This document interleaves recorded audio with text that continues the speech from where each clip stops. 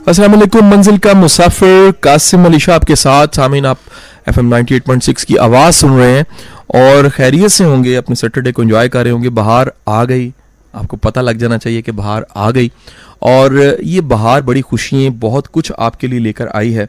उसे समेटिएगा, उसे संभालिएगा और अपनी यादों में बनाइएगा। कभी मुड़ के देखें तो आपको 2015 की बाहर याद आएगी। सामीन, आज मंजिल का मुसाफिर एक ज़बरदस्त मंजिल के मुसाफिर को लेकर आया है, एक ज़बरदस्त गेस्ट को साथ लेकर आया है।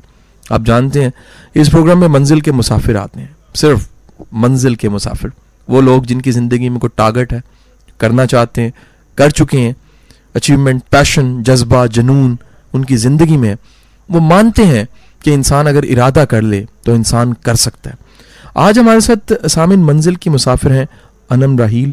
Anam assistant manager marketing and communication है Royal Palm and Super Cinema में। बिलखसूस सिनेमा जब आता है तो फिर तो दिल की धड़कनें बदल जाती हैं। और अनम से मैं गुफ्तगू कर रहा था, एक मज़े की शख्सियत, एक आला शख्सियत, एक ऐसी शख्सियत जिसके साथ बात की जा सकती है, बातों को इंजॉय किया जा सकता है। आपको पहले ही बता दूं, 1 घंटे का पता नहीं लगना आपको। अनम, अस्सलाम वालेकुम। वालेकुम सलाम। कैसी हैं आप? बिल्कुल ठीक, आपका क्या हाल है? बिल्कुल ठीक ठाक जी, आपका शुक्रिया, टाइम निकाला। जी, आपका शुक्रिया कि आपने इतने छोटे से टाइम में अपना इतना कीमती वक्त मुझे देने का फैसला किया। मैं हाजिर जनाबे वाला, मैं हाजिर। आप ये बताइए अनम कि माशाल्लाह से assistant manager marketing communication Royal में अभी सफ़र की इब्तिदा है माशाल्लाह, बिल्कुल, और अभी एक पूरा सफ़र पड़ा है, एक किनारा है, दूसरा किनारा आना है। इंशाल्लाह बहुत सी मंजिलें आपने तय करनी है। लेकिन ये बताइए, इस मंजिल तक आते जो कहानी आपकी शुरू होती है, कभी वो अनम जो स्कूल जाया करती थी, वो अगर अपनी कहानी शुरू करे आज के दिन तक, तो 5 मिनट में कैसे सुनाएगी? 5 मिनट में सम अप करना भी बहुत मुश्किल काम है, क्योंकि स्कूल में जब हमें माई सेल्फ का ऐसे लिखने को कहा जाता था तो आई थिंक वो सबसे इजी चीज़ होती थी, बिकॉज हम उसको एंड कर देते थे I love my cat very very much से। और आई थिंक अब माई सेल्फ के ऊपर अगर आप मेरे से 5 मिनट की भी बात करना चाहेंगे तो वो मेरे लिए इनफैक्ट एक्सप्लेन करना मुश्किल है। ट्राई कीजिए। बिल्कुल ठीक है जी, करने लगे हैं। लिटरेचर में मैंने एमफिल किया है और लिटरेचर का मुझे हमेशा से ही शौक था। अच्छा, ये बताना भी बड़ा मुश्किल है कि उसका शौक पैदा कब हुआ। हमारे स्कूल में उर्दू और इंग्लिश, सिर्फ उर्दू और इंग्लिश नहीं थी, Urdu language, Urdu literature 2 subjects थे और इंग्लिश लैंग्वेज, इंग्लिश लिटरेचर 2 फर्क सब्जेक्ट्स थे। अच्छा जी। तो right from class 1 English literature एक अलग ही मजमून था जो हमें पढ़ाया जाता था, जिसमें हर चीज़ इंक्लूडेड थी, पोएम्स भी थी और स्टोरीज भी थी। और जब मैंने स्कूलिंग ख़त्म की और मैं किनेड कॉलेज में मैंने एडमिशन लिया, बस तब मुझे पता था कि मैंने लिटरेचर पढ़नी है। और वो आउट ऑफ पैशन थी वो चीज़, कभी घर वालों ने फोर्स नहीं किया, कभी किसी ने ये नहीं कहा कि ये मत पढ़ो, तुम इसके बाद क्या करोगी।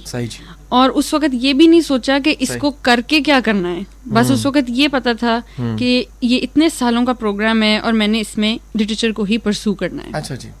हमारा बैचलर्स भी सिंस 4 years का था, BA ऑनर्स था, उसमें भी मेरा मेजर इंग्लिश लिटरेचर ही रहा। और उसके बाद एमफिल भी इसी में किया ताकि डिग्री को अच्छे तरीके से ज़ाहिर कंक्लूड किया जाए। और मेरे ख्याल में अगर मैं एमफिल ना करती तो शायद मैं रिग्रेट करती, बिकॉज उसने हम लोगों की तमाम चीज़ों को इस तरीके से पॉलिश किया और हमें उन चीज़ों के बारे में भी सिखाया जिनको शायद हम पहले being a student of a younger age neglect कर जाते थे। सही जी।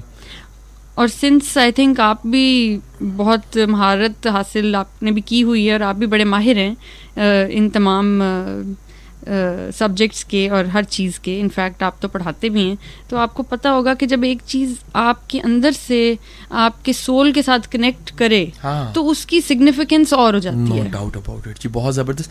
अनम, ये बताइए, आपने अभी बात की कि आपकी सलाहियतें निखारने में आप क्या समझती हैं कि हमारी तालीम, हमारी डिग्री हमें पॉलिश करती है, या अब बड़े लोग मिलते हैं, आपको भी मिलते होंगे, मुझे भी मिलते हैं, जिन्होंने रट्टे लगाए हैं, डिग्री हैं, अंदर कुछ नहीं है, अंदर कुछ नहीं खाली है।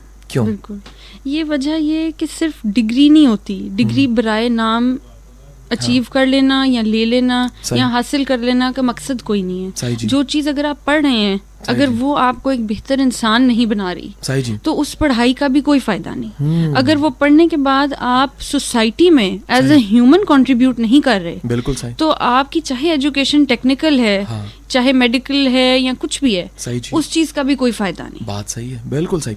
अनम, ये बताइए आपके प्लान्स क्या हैं आखिर माशाल्लाह इतना ज़बरदस्त उठान, पैशन वाली आपने स्टडी स्टार्ट की, लिटरेचर पढ़ा, चीज़ें देखी। अभी लिटरेचर पे बात करूंगा वैसे मैं याद इतनी चीज़ें पढ़ के आप क्या बनना चाहती हैं? ये भी बड़ा मुश्किल सवाल है, क्योंकि जो लोग मेडिकल कर रहे होते हैं उन्हें पता होता है उनकी स्पेशलाइजेशन किस एरिया में और उन्होंने क्या बनना है। मुझे काफ़ी लोग ये कहते थे कि तुमने टीचर बनना है जो तुमने एमफिल कर लिया है, बट आई ऑलवेज सेड कि टीचर बनना एक कंक्लूसिव स्टेटमेंट आप लोग दे रहे हैं, ये मत दें, बिकॉज हो सकता है मैं अभी टीचर नहीं बन रही, हाँ maybe in the next 10 to 15 years शायद मैं बन जाऊं, बट अभी मैं अपने आप को उन स्किल्स को और अपनी उन साइड्स को एक्सप्लोर करना चाह रही हूँ जिनमें मुझे इंटरेस्ट है, ताकि मैं पहले उस चीज़ के ऊपर ग्रिप हासिल कर लूं। अगर कम्युनिकेशन मुझे लगता है मेरी स्ट्रेंथ है जो मैं कर सकती हूँ, तो मैं उस तरफ जाऊंगी। अगर मुझे पता है कि पीपल्स पर्सन हूँ, PR पर्सन हूँ, लोगों से मिलना जुलना, नए लोगों से मिल के बात करना, या आपको कितनी नई चीज़ों का पता लगता है, वो मेरी स्ट्रेंथ है। अच्छा, जबरदस्त। तो मैं उस चीज़ को भी पहले पॉलिश करना चाहूंगी, इंस्टेड ऑफ कि मैं आपको अभी बता दूं कि मैंने ये बनना है। और मुझे वैसे बड़ी खुशी है माशाल्लाह, आप यंग एज में कह रहे हैं कि मुझे अपनी स्ट्रेंथ का पता है। बड़े लोग ऐसे, उनको अपनी स्ट्रेंथ का नहीं पता होता, ऐसा है ना जी। और ये बड़ा नेचुरल है, बड़ा प्रॉब्लम है। वो एक छोटा सा ना वो बना हुआ है, कहानी सी बनी हुई है ना, कि जिसमें एक बाबा सारी जिंदगी डब्बे पे बैठ के मांगता रहता है, आखिर में ठटर के मर जाता है। उसी डब्बे में खजाना होता है, कोई देखता ही नहीं है कि वो मांग मांग के मर गया, अपने टैलेंट को उसने देखा ही नहीं है। अनम, आप एक अनम को एड्रेस कर रही हो जिसका नाम अनम है। हाँ जी। आप उसे क्या नसीहत करोगी? क्योंकि मुझे मैसेज आया ना अनम का, तो मैं आपसे पूछ रहा हूँ कि मुझे लोग डायरेक्ट मैसेज करते हैं। अच्छा। तो वो कह रही है दोनों का नाम अनम है, एक अनम रेडियो पे, एक अनम घर में बैठी हुई है। अनम मुझे क्या नसीहत करेगी? नसीहत ये करूंगी कि कभी भी अपने अंदर छुपी हुई किसी भी खूबी को मत छुपाओ। हाँ। लोगों के लिए मत छुपाओ, अपने लिए मत छुपाओ। सही। उस चीज को एक्सप्लोर करो। हाँ। हो सकता है जो चीज लोगों को अभी बुरी लग रही है वो बाद में सही लगे, या हो सकता है आपको ये लगे कि वो चीज कोई वैल्यू नहीं रखती, लेकिन अगर अपनी जिंदगी से हम पैशन को निकाल देंगे तो फिर वो जिंदगी किसी काम की नहीं है। सुन लिया अनम आपने कि आपके लिए स्पेशली अनम ने ये जुमले कहे और बड़े जबरदस्त जुमले कहे। अनम का फेवरेट, अनम राहील का ही फेवरेट गाना सुनते हैं। हमने सिलेक्शन कर ली है। सामिन आप जितने गाने सुनेंगे ना, बैग सामिन मंजिल का मुसाफिर कासिम अली शाह के साथ, और आप आज सुन रहे हैं अनम को। अनम बड़ी ज़बरदस्त गुफ्तगू कर रही है। अनम माशाल्लाह, अनम की गुफ्तगू से ना सिर्फ आप महसूस हो रहे हैं, मैं भी बड़ा कुछ सीख रहा हूँ। ऑफ रिकॉर्ड हमें बात कर रहे थे, किताबी बातें नहीं, प्रैक्टिकल बातें। आपको भी महसूस हो रहा होगा, लग रहा होगा प्रैक्टिकल बातें। सामिन, बात को आगे बढ़ाते हैं। अनम आपसे सवाल ये करेंगे, लिटरेचर आपने पढ़ा, बहुत से लोग लिटरेचर के रट्टे लगा के पेपर देते हैं हमारे मुल्क में, आपको पता है। BA करने वाले बहुत से लोग लेयर को रट्टा लगाते हैं, ओल्ड मैडन को रट्टा लगाते हैं। कख नहीं पता जॉन मिल्टन का, कख नहीं पता चौसर का, कख नहीं पता शेक्सपियर का। आपका फेवरेट कौन है इसमें? अच्छा जी, 2-3 बातें। पहली तो ये कि लिटरेचर को रट्टा लगाया नहीं जा सकता, सबसे बड़ी बात ये अलमिया, सबसे बड़ा अलमिया लिटरेचर। यहाँ पर माजरत कता कलामी की माफी, एक लतीफा शेर जल्दी से करूंगा। हमारे एक सिस्टम में लड़के ने सालों का रिकॉर्ड तोड़ दिया ग्रेजुएशन में। ये 2 साल पहले का वाकया है। तंदूर पे रोटियां लगा के 150 साल का रिकॉर्ड तोड़ा। लिटरेचर में एडमिशन लिया, उधर से मर के पास हुआ। वजह क्या है कि ग्रेजुएशन में रट्टे लगा के हो जाता था शायद। हाँ, लेकिन लिटरेचर, आप सही कह रहे हो, रट्टों से होता नहीं, हो नहीं सकता। अगर आपकी क्लास की स्ट्रेंथ, हमेशा जब भी हम पढ़ते रहे हैं, हमारी क्लास की स्ट्रेंथ जब भी 30, 35, इवन 20-25 भी होती थी, तो कोई भी चीज, किसी भी नॉवल में, किसी भी पोइट्री में, कोई एक लफ्ज, कोई लाइन, जब उसका मीनिंग पूछा जाता था या उसकी इंटरप्रिटेशन पूछी जाती थी, तो 20 या 30 फर्क व्यूज आते थे। और उसकी खूबसूरती ही ये है, लिटरेचर की खूबसूरती ये है कि आप हर एंगल से उस चीज के एक फर्क व्यू दे सकते हो, उसको फर्क तरीके से समझ सकते हो। और जब आपके पांचों के पांचों सेंसेस उस चीज को समझ भी रहे हैं और फील भी कर रहे हैं, तो उस वक्त उसका मीनिंग पूरा होता है। क्या बात, मेरे ख्याल में ये बड़ा खूबसूरत, वैसे आपने पूरा लिटरेचर सिखा दिया हमें, है ना। अच्छा, साथ ही साथ देखो, मेरा ख्याल है कि जितनी अच्छी इमेजिनेटिव जो पावर है लिटरेचर वाले की होती है, दूसरे की नहीं होती शायद। बिल्कुल बिल्कुल, एक स्ट्रेंथ है ना जी आपकी। जैसे हम कहते हैं कि छोटे बच्चे जो हैं वो ज्यादा इमेजिनेटिव होते हैं, उनकी ड्राइंग्स या वो बादलों में भी शेप्स देख रहे होते हैं। क्या बात है। और एज वी ग्रो ओल्ड, हम में से वो क्रिएटिव पावर खत्म हो जाती है। सही बात है। क्योंकि हम शायद अपने आप को सोसाइटी के उस बड़े ही ब्लैक एंड वाइट से मोल्ड के अंदर ढाल लेते हैं कि जी बारिश जो है वो बाहर नहीं निकलना क्योंकि ठंड लग जाएगी, या हम थोड़ी देर भी आसमान को भी गौर से नहीं देखते। बिल्कुल सही बात है। बिकॉज अगर हम शायद देखें तो हम फर्क तरह से सोचने लग जाएं, हमें एहसास होने लग जाए कि हमारे से भी कोई बहुत बड़ी चीज मौजूद है जिसका हम एक छोटा सा पार्ट है। बहुत आला, बहुत आला। अनम, फेवरेट कौन है आपका राइटर? फेवरेट मैं किसी एक का नहीं कहूंगी। ड्रामा में आई थिंक शेक्सपियर को तो खैर हमने हमेशा ही पढ़ा है और हमेशा उसको एडमायर भी किया है। सही। उसकी सबसे बड़ी बात यह है कि जितने भी लिटरेचर में ऑथर्स हैं, नॉवेलिस्ट हैं या प्ले राइट्स हैं, वो सब यूनिवर्सल हैं। हम ये नहीं कह सकते। एक अफ्रीकन, साउथ अफ्रीकन राइटर है, खातून, बेसी हेड उसका नाम है। हमने उसकी शॉर्ट स्टोरीज पढ़ी और मैंने उस पे थीसिस भी किया बैचलर्स में। ठीक है। उसकी स्टोरीज ऐसी थी कि कोई भी फीमेल उनको पढ़ के ऐसा नहीं होता था कि मूव ना हो। उसकी इतनी ही पावरफुल स्टोरीज थी। वो लेटेस्ट है कोई या पुरानी है? नहीं है, वो पहले की, बट कोर्स पे डिपेंड करता है कि आपको कब कौन सा कोर्स पढ़ा रहे हैं। तो हमें एमफिल में मौका मिला चाइनीज लिटरेचर पढ़ने का। और वो ट्रांसलेशन थी एक नॉवेल की, द सोल माउंटेन। अच्छा जी। और वो बहुत मोटी बुक थी, उसकी किताब अवेलेबल नहीं थी, वो किसी एक के पास मटेरियल था जिससे हमने इनफैक्ट फोटोकॉपी कराई। It was a very thick book, लेकिन उसका सारा जो कॉन्टेक्स्ट था वो ऐसा था कि हर चैप्टर हमारे लिए इतना एक्साइटिंग होता था कि हम उसके अल्फाजों से ही महजूज होते रहते थे और ऐसे लगता था कि वो नेवर एंडिंग है वो चीज। पोएट्री में छेड़ रहा हूं मैं आपको। नहीं, पोएट्स भी बहुत से हैं। अगेन मैं किसी एक का नाम नहीं लूंगी बिकॉज पोएट्री में लेट्स सी, फेवरेट अब आपने कह दिया है तो मेरे लिए थोड़ा सा मुश्किल हो गया है। चलें जर्नली आसान कर देते ना आपके लिए। जर्नली मेरा ख्याल है आप स्पेसिफिक्स ना ही पूछे। अच्छा जी। माइंड देखें शेक्सपियर ने कितना माइंड किया कितना कुछ हुआ 250-300 साल पहले। अच्छा ये बताइए कि आप जो लिटरेचर का एक पार्ट है, बहुत बड़ा पार्ट, क्रिटिक्स का, तनकीद, और आप समझती होना चाहिए। आई थिंक वो तो अभी तक रहती दुनिया तक रहेगा और वो पार्ट जरूरी इसलिए है कि जो चीज लिख दी जाती है वो पत्थर पे लकीर नहीं है। सही है। और इंसान जैसे जैसे इवॉल्व करता है उसकी सोच भी इवॉल्व करती है। सही है। हर स्टूडेंट का उस चीज को देखने का नजरिया और है। सही जी। और शायद मेरा इस एज में और होगा, शायद मेरे से किसी छोटे बच्चे का और होगा। सही जी। तो उस चीज के ऊपर जब भी तनकीद की जाती है, चाहे वो उससे ज्यादा पढ़ा लिखा शख्स कर रहा है, आई थिंक उस चीज से वैल्यू ऐड होती है मजीद, क्योंकि उसकी एक डिफरेंट डायमेंशन आपके सामने आती है जो आपने शायद नहीं अंडरस्टैंड की हो। बिल्कुल सही। आप ये बताइए कोई ऐसी किताब लिटरेचर में जो आपने एक नशिस्त या बहुत जल्दी खत्म की हो? बंदा कहते रिकॉर्ड बना दीजिए, मैंने देखो शुरू की खत्म कर दी। असल बात होती है कि जो आप चीज पढ़ रहे हो या तो आप उसको एंजॉय करके पढ़ रहे हो या फिर आप उसको अपने कोर्स में पढ़ रहे हो। ठीक है। ये दोनों चीजें बड़ी फर्क है। बहुत फर्क है। जब आप कोर्स में पढ़ रहे होते हैं तो आपके पास कम टाइम होता है उसको एंजॉय करने का, जिसको हम प्लेजर रीडिंग कहते हैं। जी। हम लोगों की एमफिल में आके वो प्लेजर रीडिंग खत्म हो गई थी। क्योंकि कोर्सेज काफी थे और हमने तकरीबन हर चीज को पढ़ना भी था और वाइंड अप भी करना था। बिल्कुल सही। तो उसमें हमें आदत हो गई थी तेजी से उस चीज को खत्म कर लेने की। सही जी। लेकिन मैं अभी भी मिस करती हूँ कि कोई ऐसी बुक हो जिसको मैं आराम से लेके बैठूं और शुरू से एंड तक मैं आराम से अपने टाइम से पढूं। क्या बात है, वैसे बहुत जबरदस्त। आप फिर मैं उस पर वापस जाना चाहूंगा। लोकल लिटरेचर पढ़ा आपने? हाँ जी, मंटो एक ऐसा नाम है जो मैं जब भी सोचती हूँ तो वो मेरे ज़हन से जाता नहीं है। क्या बात शायद एक ये भी बात है कि उसको उसके ज़माने में बैन कर दिया गया, मना कर दिया गया कि जी ना पढ़ा जाए और ना लिखा जाए। ऐसे बहुत से राइटर्स हैं जिनके ऊपर बहुत इल्जामात भी लगे, किसी को जेल भी हो गई, बहुत कुछ हुआ ऐसा।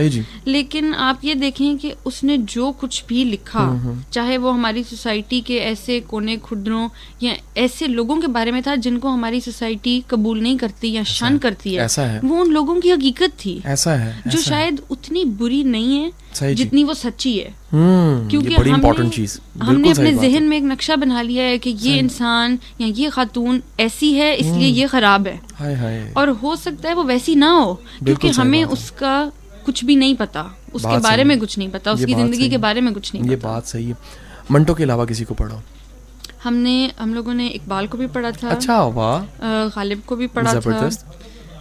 और तकरीबन उर्दू में जितने स्टोरी राइटर्स हैं उन सब की ही stories I think since school ही पढ़ाई जाती थी। बहुत आला। इसलिए नहीं, आप बहुत लकी हैं। मैं समझता हूँ कि एक जो तालिब इल्म वाला ज़माना वो गुजार के आप प्रोफेशनल हुई हैं और अपनी चीज़ें पढ़ी हुई हैं।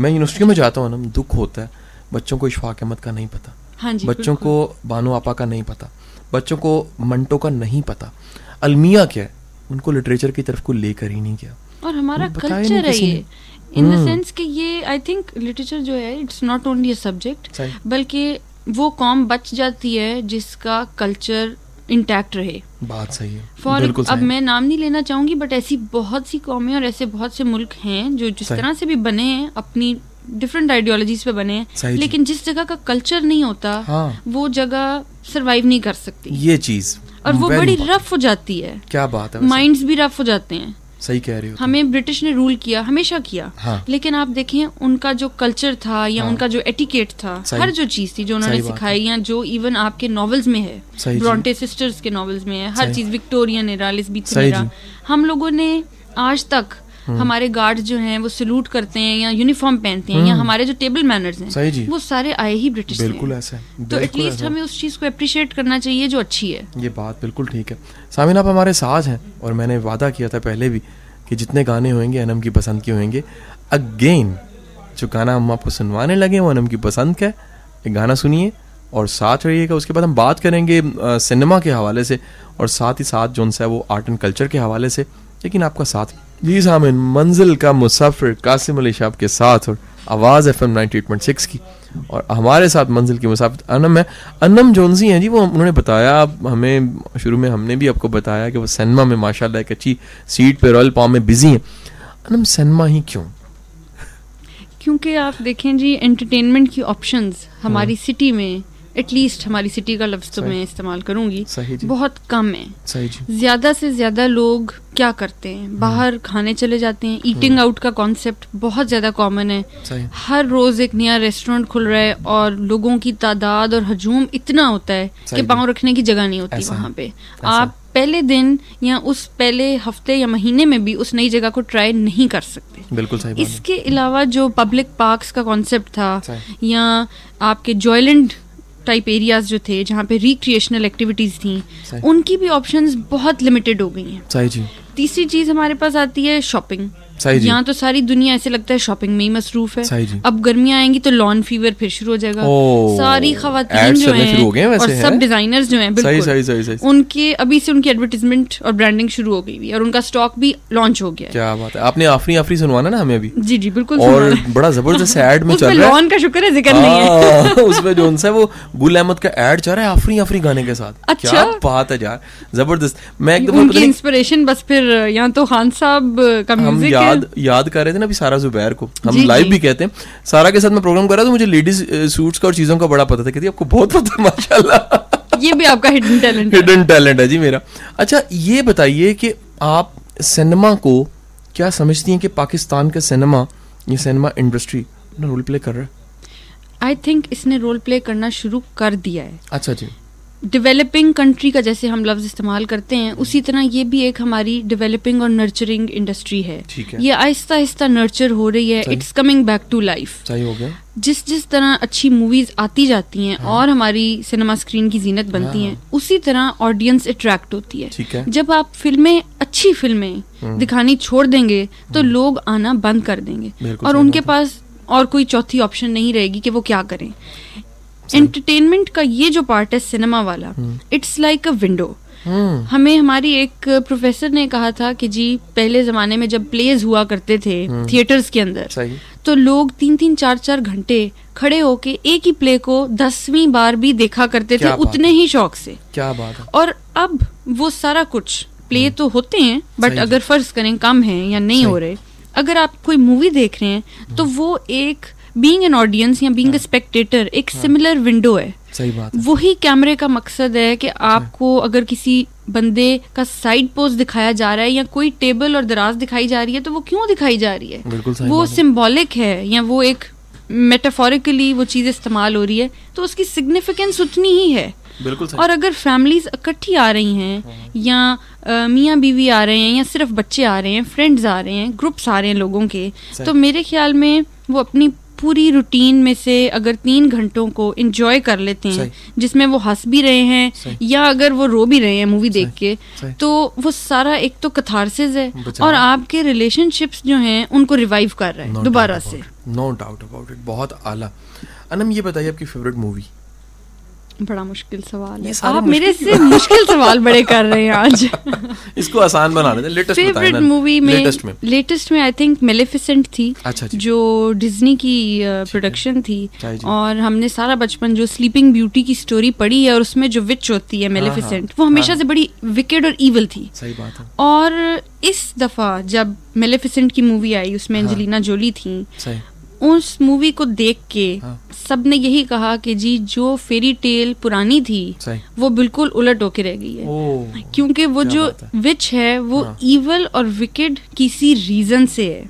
अच्छा अच्छा अच्छा अच्छा अच्छा। वो क्यों ईवल बनी उसके पीछे एक वजह है, उसका दिल कितना दुखा हुआ था या वो कितनी हर्ट थी जिसने उसको मजबूर कर दिया विच बनने के लिए, करख्त होने के लिए या सेल्फिश होने के लिए, और असल में वो नुकसान पहुंचाना नहीं चाहती।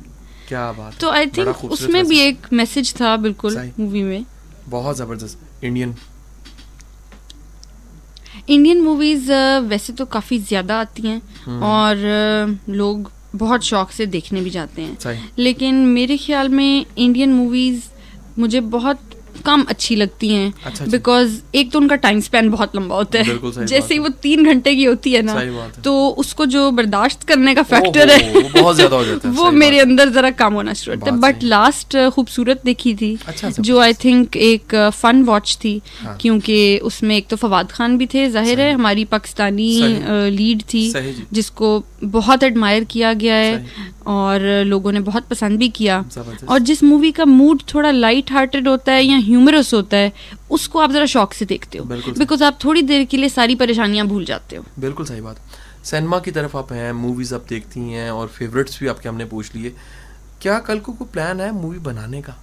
मूवी बनाने का अब देखें, मैं इतनी अभी प्रोफेशनली या टेक्निकली इक्विप्ड तो नहीं हूँ कि मैं मूवी बनाऊं, बट ये कि अगर मूवी बन रही हो मेरे गिरदो नवा में या मेरे नज़दीक, तो उसमें डायरेक्टली नहीं भी तो इनडायरेक्टली पार्टिसिपेट करने का शौक मुझे ज़रूर है, बिकॉज उसकी जो मेकिंग का प्रोसेस है वो भी बड़ा डिफिकल्ट है, इस सेंस में कि आप जो ऑन स्क्रीन देख रहे होते हो, जो लोग असल में उस काम को कर रहे होते हैं या जो आपकी डायलॉग डिलीवरी है, जो एक्टिंग है, वो कहने में आसान है, बट उस कैमरा के आगे आके उस इमोशन को अपने अंदर लेके आना भी एक बात है और ये भी एक फन है। बात सही। रॉयल पाम में आपकी क्या रिस्पॉन्सिबिलिटीज हैं? मैं रॉयल पाम के मार्केटिंग डिपार्टमेंट में होती हूँ और हमारा डिपार्टमेंट मतलब काफ़ी बड़ा है, अच्छा इन द सेंस कि उसमें काफ़ी लोगों की पार्टिसिपेशन है। और जाहिर है रिस्पॉन्सिबिलिटीज़ जब डिवाइड हो जाती हैं और टीम वर्क के साथ काम होता है तो वो बेहतर हो जाता है। और माशाल्लाह हमारा जो क्लब है उसकी ओवरऑल स्ट्रेंथ एम्प्लॉयज़ की काफ़ी है और वेरियस डिपार्टमेंट्स हैं, जिसकी वजह से हर डिपार्टमेंट अपनी स्ट्रेंथ और स्किल्स को लेके चल रहा है। और जब इस तरह काम कनेक्ट होके सरंजाम किए जाएं तो उसकी जो उसका रिजल्ट है और जो कंक्लूजन है वो बहुत अच्छा निकलता है, बहुत बेहतर आता है। अब ये बताइए कि रॉयल पाम आप क्या देखती हैं कि पहले से कितना इम्प्रूव हुआ है और क्या अपने एम्स और टारगेट्स रखता है फ्यूचर के लिए? आई थिंक फ्यूचर के लिए ग्रोथ की गुंजाइश बहुत ज़्यादा है, बहुत ज़्यादा है। जो जगह इसने अपनी बना ली है लोगों के जहनों में और दिलों में, और जो बहुत अरसे से इस जगह के मेंबर्स हैं, उनके लिए तो ये एक घर की तरह की जगह है। ये एक लाइफस्टाइल है, मैं इसको कंट्री क्लब नहीं कहूँगी, इट्स अ लाइफस्टाइल। जो लोग इसको इनकॉर्पोरेट कर चुके हैं अपनी ज़िंदगी में, वो शायद इसको निकालना नहीं चाहते, और जो नए आने वाले हैं वो इक्वली एक्साइटेड हैं। तो इसने अपनी जगह बना ली हुई है खुद। और वाकई जब मौसम अच्छा होता है, मैं इसमें कोई झूठ नहीं बोलूंगी, गर्मियां तो चलो एक अलग रीजन है, बट जब भी मौसम अच्छा हो, या बारिश हो रही है, हवा चल रही है, बादल आए हुए हैं, तो गोल्फ कोर्स देखने वाला होता है। क्या बात है, बहुत आला। आज क्या हो रहा है जी उधर? आज मीका सिंह का कॉन्सर्ट हो रहा है जी। जबरदस्त। और आपकी मेहरबानी जी, आप छोड़ के इधर हमारे पास मौजूद हैं। वहाँ पे बस मैं, आप ये समझें कि इस डर से निकल आई हूँ कि वरना मैं फंस जाऊंगी वहाँ। मीका सिंह वैसे लोग बड़े क्रेजी हैं उसके बारे में। बिल्कुल जी, उसके गाने आई थिंक तकरीबन हर बच्चे को भी याद हैं और नो डाउट अबाउट इट, ये ऐसा है, इतनी पॉपुलैरिटी उसकी है कि आज हजारों में लोग आ रहे हैं उसको सुनने। क्या बात है। अनम, आप समझती हैं कि म्यूजिक जोन सा है वो बहुत बड़ा मरहम है? म्यूजिक बहुत बड़ा मरहम डेफिनेटली है, लेकिन जिस तरह ये सोल्स को कनेक्ट करता है, हाँ। जैसे मैं आपसे पहले बात कर रही थी कि म्यूजिक की लैंग्वेज जो है वो यूनिवर्सल है, म्यूजिक की कोई ज़बान नहीं होती। अगर आपको वो ज़बान समझ नहीं भी आ रही तो कुछ ऐसा है जो वो आप में जगा रहा है, बिल्कुल सही, जिसकी वजह से आप शायद उसकी धुन पे हिल भी रहे हैं, नाच भी रहे हैं, या शायद रो भी रहे हैं। ऐसा है। हम लोगों ने सुना और कुछ ने वाकई अपने आंखों देखा हाल भी बताया कि नुसरत फतेह अली खान साहब का गाना जब बाहर के इवन क्लब्स में प्ले होता था तो अवाम दीवानी हो जाती थी। क्या बात है, लोग पागल हो जाते थे। बहुत आला। नुसरत साहब तो कमाल है ना जी। वैसे मैं समझता हूँ, मेरा हाल सुनना ले, वैसे हम एक ब्रेक लेते हैं और सामीन आप साथ रहिएगा। इतना एक वेलकम बैक सामीन, मंजिल का मुसाफिर कासिम अली शाह के साथ और आवाज़ FM 98.6 की हमारे साथ अनम है। और अनम की जो मसरूफियात है मैंने सारी बताई, एक ज़बरदस्त गुफ्तगू हमने आज की। अनम, ये बताइए, आपका अच्छा खासा वास्ता जो उनसा वो तालीम के साथ और एजुकेशन के साथ साथ एक ज़बरदस्त इदारा कैनेट कॉलेज उसके साथ रहा, आप क्या देखती हैं कि हमारी यूथ में कमियाँ काहीं हैं? कौन कौन सी कमी हैं, कौन कौन सी वीकनेसेस हैं जिनको दूर करना चाहिए? कौन से मसाइल को, चैलेंज को ये फेस कर रही? बात यह है कि जी हमारी दुनिया या हमारी सिटी, सोसाइटी, हमारी माशरा इतना ज़्यादा मटीरियलिस्टिक हो गया है कि हम असल मॉरल्स और वैल्यूज़ को भूल गए हैं। सही जी। हमें ये भूल गया है कि अगर हम किसी के लिए दरवाज़ा खोलते हैं और उन्हें पहले गुजरने देते हैं तो वो एक एक्ट ऑफ काइंडनेस है जो आपको इंसान बनाता है। हम उस चीज़ को गौर में या फिक्र उसके बारे में हम करते ही नहीं है, क्योंकि हम इस वक्त कैसे हो गए हैं कि जी हमें तो परवाह ही नहीं है, अगला जो मर्जी करे उसकी मर्जी, भाड़ में जाए। ये हमारा एक नेचुरल स्टांस बन गया है जो बहुत बुरा है। दूसरी चीज़ ये है कि जो मैंने वैसे नोटिस की है, हमारी जो न्यू जनरेशन है वो बहुत ज़्यादा एक्सट्रीम की तरफ चली गई है। अगर बच्चे बदतमीज़ हैं तो वो इतने बदतमीज़ हैं कि उनके माँ बाप भी उनको नहीं रोकते, उनको मना नहीं करते। और आई थिंक इसमें पेरेंट्स का बहुत ज्यादा रोल है, बिकॉज जब आप सही और गलत में फर्क बताना छोड़ देते हैं तो बच्चा उस चीज को समझ ही नहीं सकेगा कभी भी। बात सही है, ऐसा है। एटलीस्ट उसको उस लेवल तक लाएं जहाँ पे वो डिफरेंशिएट कर सके। तमीज, तहजीब, सब ये चीजें जो उनसी। अच्छा, ये बताइए कि कैनेट कॉलेज मैं समझता हूँ ग्रूमिंग के लिए एक बेहतरीन प्लेटफॉर्म है जहाँ पर एक्टिविटीज इसके साथ साथ एक्स्ट्रा करिकुलर बेशुमार चीज़ें आपको मिल जाती हैं। आप क्या समझती हैं कि कैनेट कॉलेज में आप जाके कैनेट से स्पेशली आपने क्या सीखा? सबने सीखा, आपको कैनेट कॉलेज ने क्या दिया? आई थिंक अगेन तमीज़ और ग्रूमिंग जो थी, उसके लिए मैं बिल्कुल कैनेट को क्रेडिट दूंगी। मैंने वहाँ पे 8 साल गुजारे हैं। अच्छा। और हम लोगों ने आज तक कभी गार्ड्स को या जितनी हमारी आया जी थी कभी उन लोगों के साथ बदतमीजी नहीं की, ना ही उन्होंने कभी की। बहुत और एक फिक्र होती थी जो अनसेड थी। हमें किसी टीचर ने, मैं काउंसिल में भी रही, कभी किसी टीचर ने ये नहीं कहा कि ये आपने करना है। हम बगैर कहे वो काम कर दिया करते थे, क्योंकि आप उस जगह में जब इन्वॉल्व होते हैं तो वो आपके घर की तरह होती है। बात सही है। जब सिक्योरिटी का बीच में थोड़ा बहुत इशू आया और रेगुलर ID कार्ड्स की चेकिंग शुरू हो गई थी, तो एक दफ़ा हमारे पास एक गार्ड काउंसिल रूम में आए सुबह और कहने लगे कि जी कुछ बच्चियां बड़ी बदतमीजी करती हैं और ID कार्ड चेक नहीं करवाती। वो कहती हैं कि जी हम आपको क्यों चेक करवाएं। तो मैं और मेरी फ्रेंड हम लोग फारिग बैठे हुए थे, हमने कहा चलें अंकल हम आपके साथ चलते हैं और शायद वो हमें दिखा दें cards, because maybe females खड़ी हुई हैं तो वो ज़रा कंफर्टेबल हो जाए। और वो दिन और उसके बाद पूरा सेमेस्टर हम लोग हर रोज सुबह गेट पे ड्यूटी देते थे बगैर किसी के कहे। क्या बात है। क्योंकि वो काम होना चाहिए था, उन्हीं की सेफ्टी थी, लेकिन वो रियलाइज नहीं कर रहे थे। बिल्कुल सही। वो उस वक्त जो उनकी ईगो थी which was maybe bigger than that college कि जी हम क्यों दिखाएं ID कार्ड, आप हर रोज हमसे मांगते हैं। तो मेरे ख्याल में वो एक तरह की बदतमीजी थी, क्योंकि जिस बंदे की ड्यूटी लगाई गई है वो अपने शौक से नहीं वहाँ कर रहा, उसकी ड्यूटी है, उसकी रोजी का एक जरिया है। बात सही। तो उस चीज की रिस्पेक्ट करो कम अज कम। बात सही। अच्छा, ये बताइए कि हमारे यहाँ डिग्रीज लेके अब आगे जॉब्स नहीं है उतनी, बड़े इश्यूज हैं, क्या सजेस्ट करोगे आप? मैं ये सजेस्ट करूँगी कि whenever you are looking for a job तो कीप ट्राइंग बिकॉज समटाइम्स आपको लग रहा होता है कि फलानी जगह पे दिस इज़ वर्किंग आउट और मे बी यही सब कुछ हो, और वो नहीं होता। वो जो झटका आपको लगता है वो काफी बुरा होता है,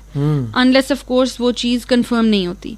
इसलिए हमेशा मार्केट को टैप करते रहें, हमेशा ट्राई करते रहें। और अगर आप फारिग बैठे हुए हैं और आपको लग रहा है कि मुझे मेरी मर्जी की जॉब नहीं मिल रही, तो ये सोच के ना बैठे रहें कि जो चीज ऑफर हो रही है वो मर्जी की है या नहीं, because you have to start from somewhere. बिल्कुल सही। तो उस अपॉर्चुनिटी को ग्रैब कर लें, बिकॉज समटाइम्स आपकी बेसिक ट्रेनिंग वहीं से होती है जो आपकी पहली जॉब होती है। बिल्कुल सही बात है। कभी ना उम्मीद हुई है?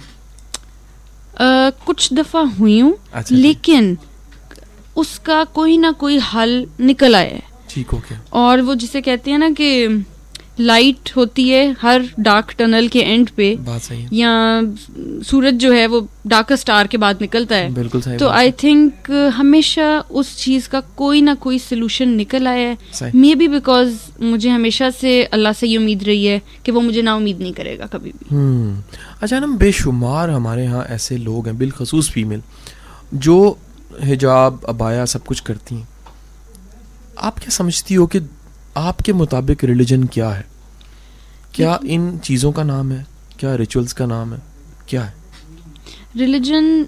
एक ऐसा रिलेशनशिप है जो बंदे और रब के दरमियान में है, और मेरे ख्याल में ये सिर्फ मेरा अपना इंडिविजुअल एक ओपिनियन है। मैं किसी की इसमें राय को ना तो हम रद्द कर सकते हैं, हर किसी की जाहिर है अपनी मर्जी होती है और अपना फॉलो करने का तरीका होता है।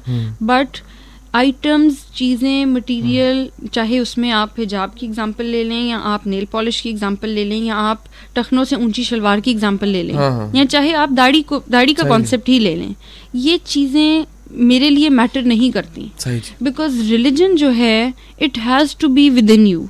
अगर आपका कनेक्शन उस खुदा से है जिस पे आपको बिलीफ है, बिल्कुल सही, तो आप नमाज जिस हाल में भी पढ़ रहे हैं, सही बात है, जिस नियत से पढ़ रहे हैं वो इम्पोर्टेंट है, सबसे इम्पोर्टेंट। और हमारी सोसाइटी में अनफॉर्चुनेटली हम लोगों ने इतने बैरियर्स लगा दिए हैं, उसको इतना रिस्ट्रिक्ट कर दिया है कि जो बंदा अपने आप को मुसलमान कहता है वो शायद 10 दफा सोचेगा कि जी क्योंकि अब मैं इस्लाम के दायरे में हूँ, तो ये चीजें मेरे पे बैन है, या ये चीजें मुझे मना है, या अगर मैं ये नहीं करूंगा तो लोग क्या कहेंगे। वंस अगेन, लोग क्या कहेंगे आपकी ड्रीम्स किल कर रही है, वो चीज, वो स्टेटमेंट आपकी ड्रीम्स किल कर रही है। सही बात है। और खुदा तो कहता है दिखावे की नमाज भी ना पढ़ो। मुझे बताएं उस नमाज का क्या फायदा है जिस नमाज को पढ़ के उठ के आपने झूठ बोल दिया, या आपने किसी की बुराई कर दी, या हो सकता है आपने ऐसी करख्त बात कर दी कि अगले का दिल खराब हो गया। बात 100% सही है। लेकिन सामने इतनी ज़बरदस्त हम गुफ्तगू कर रहे हैं रिलीजन के हवाले से और दिल से बात करने, खुदा के साथ कनेक्टिविटी की, तो एक गाना जोन सा वो हम सुनते हैं जो थोड़ा सा ज़रा हटके गाना है, बड़ा ज़बरदस्त सा गाना है, और आज 4 गाने हो गए हैं, आप देख लें।